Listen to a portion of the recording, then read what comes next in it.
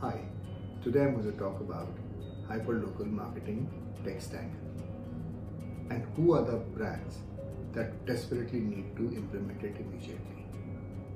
If 85+% of your sales is getting generated through physical stores, it is imperative for you to have a hyperlocal marketing tech stack.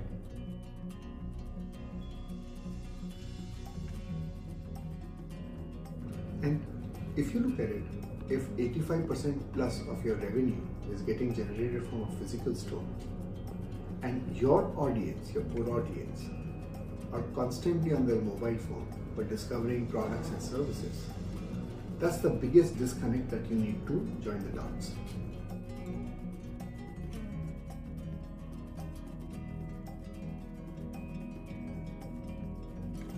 Now, if your audience is constantly searching on mobile phone, right, and your products and services are not getting discovered for the near me searches or relevant to when they are in the buying mode, they ideally look for product price, discounts available in nearby locality.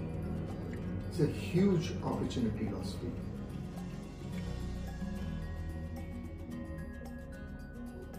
Now that I've informed you about the opportunity loss, now let's look at the mindset of your sales channel and your sales team.